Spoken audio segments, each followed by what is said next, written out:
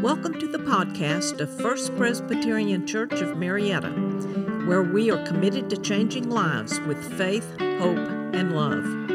We're so glad you are here.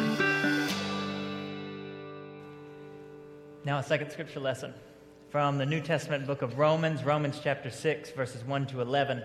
Again, I invite you to listen for the word of the Lord. What then are we to say?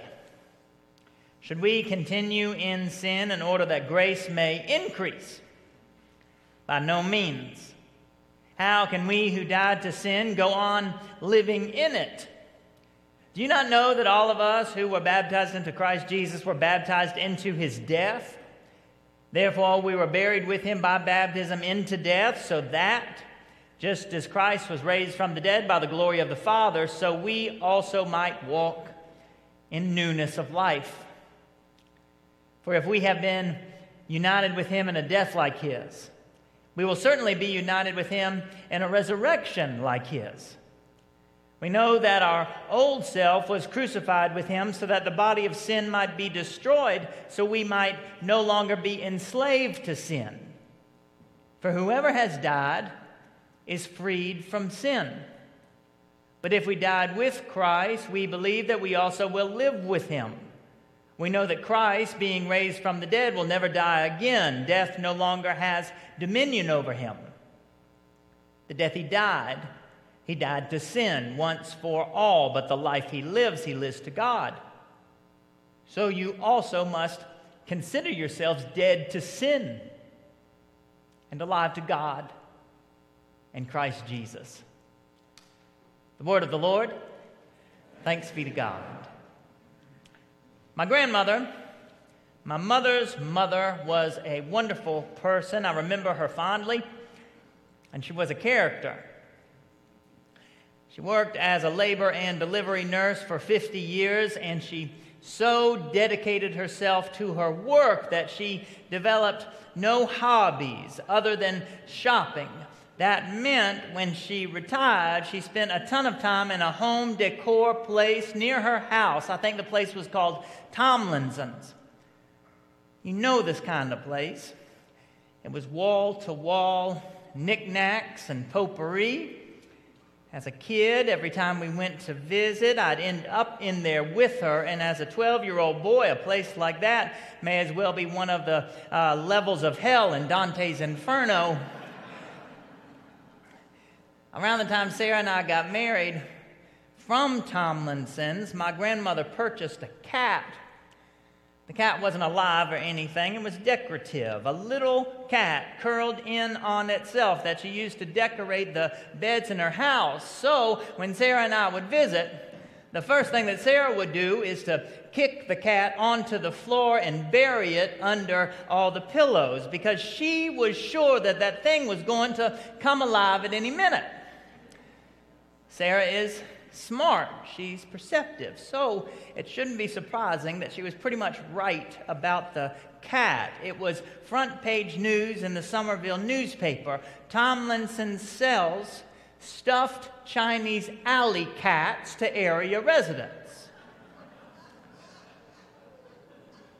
As soon as my grandmother heard about it, that these decorative cats of hers had in fact at one time been real cats, she rushed over to her favorite store and spoke to the cashier. "Good morning," she said. And that's all it took for the cashier to start apologizing. "Mrs. Bivens, I'm so sorry about the cats. We're just mortified. I hope that you can see past this horrible mistake. We've already packed up all the cats that we had left, and we're ready to ship those cats back where they came from." "So you haven't sent them back yet," she said. "In that case, could you go back there and get me a couple more?"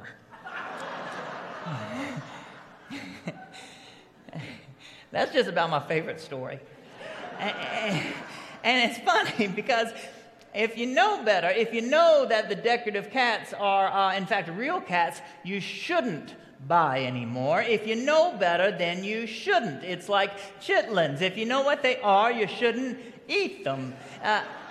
However, I do, and it's like sin. If you've been saved from sin, if you've been forgiven of it, then you shouldn't sin anymore. But considering what we know about grace, I believe that should is an inadequate motivator.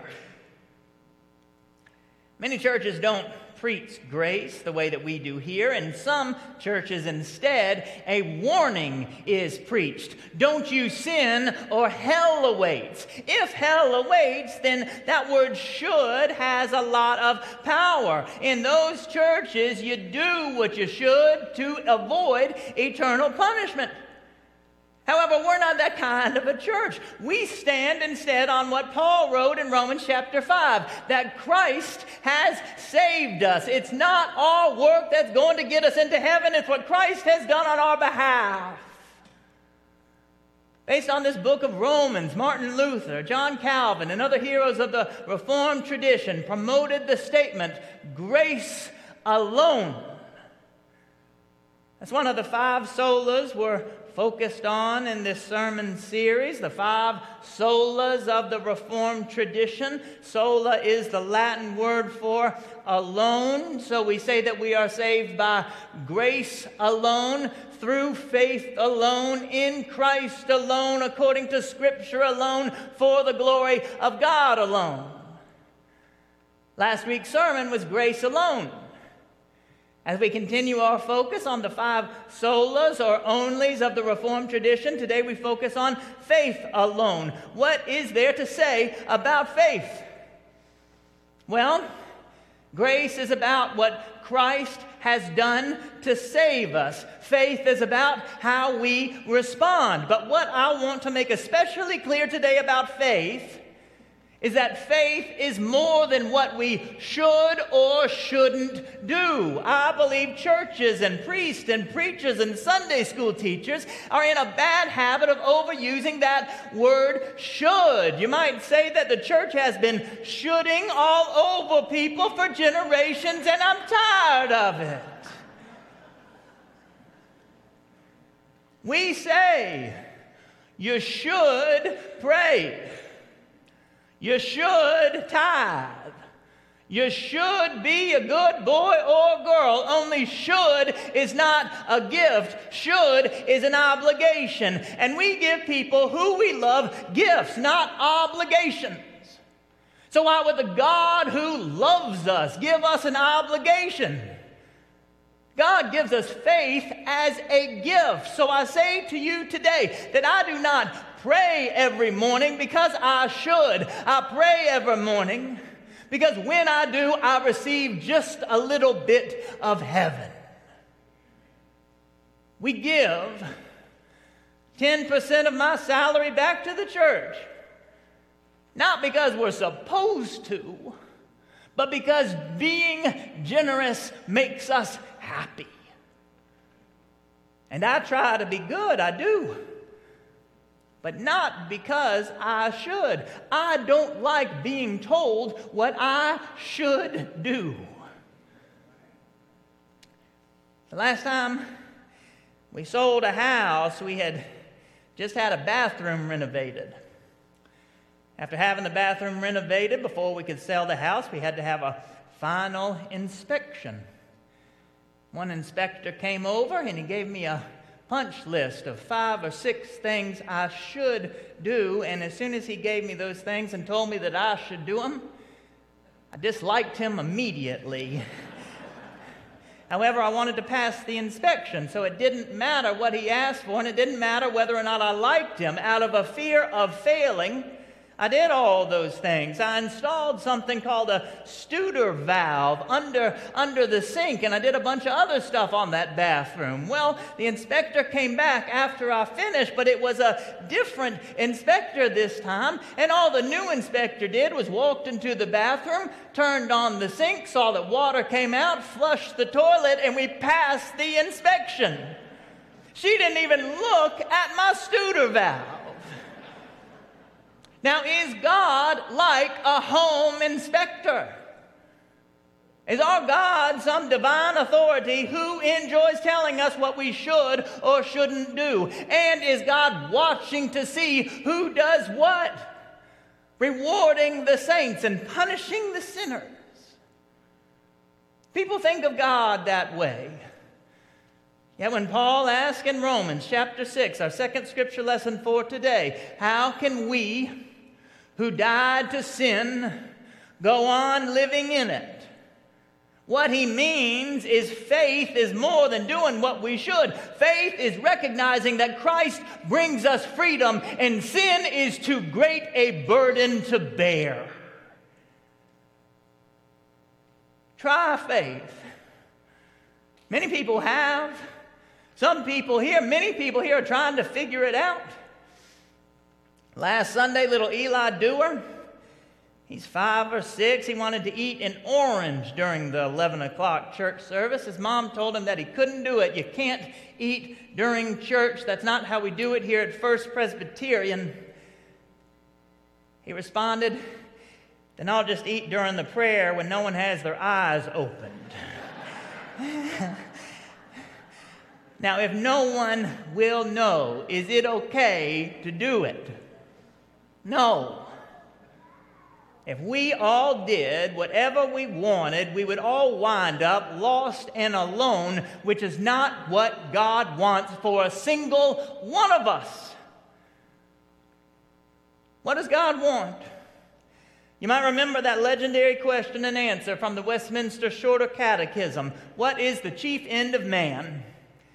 Man's chief end is to glorify God and to enjoy Him forever. To enjoy Him. We are saved by grace alone. We live in faith alone because the God who died to save us also shows us how to live, how to have abundant life.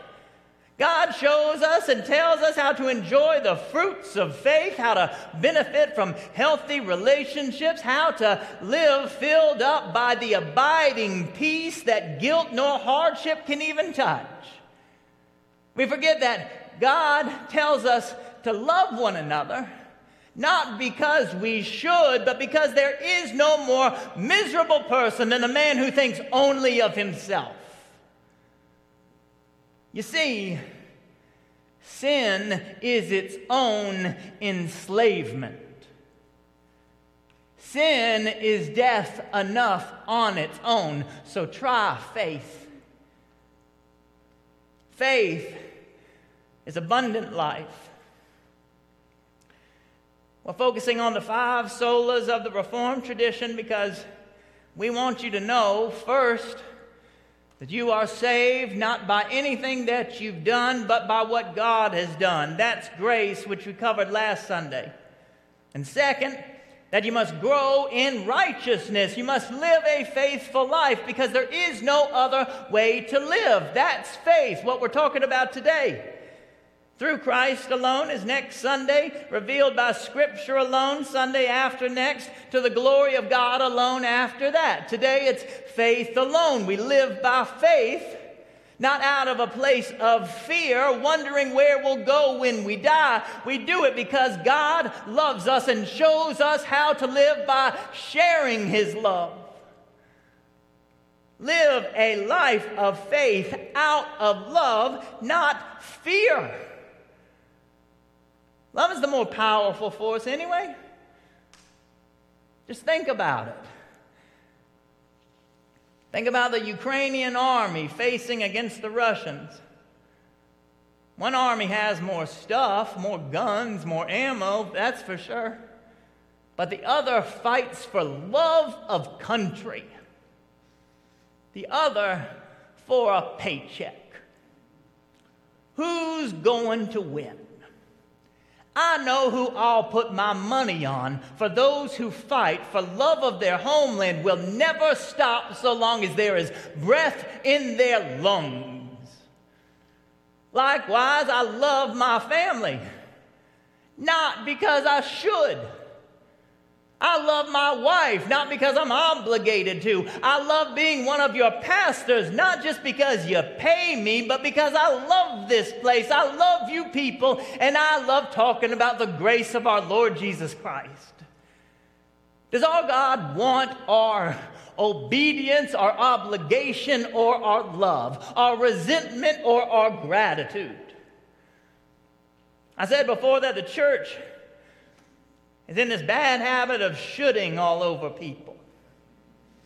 You should, you should, you should, the preachers have said, but that's only what the preachers have said. I love you. I love you. I love you is what God has said. God's grace washes over us. God's provision is all around us. God leans in so close to hear our prayers, for God treasures us. And so I say this is faith. Living a righteous, loving life, not because we should or someone told us to, but because love drives us to it, and because abundant life will be our reward. I told you last Sunday, and I'll say it again. When it comes to living the Christian faith, I'm all in. What about you? Amen. This podcast is a ministry of First Presbyterian Church of Marietta. Come join us Sundays at 189 Church Street, Marietta, Georgia, or visit us online at fpcmarietta.org.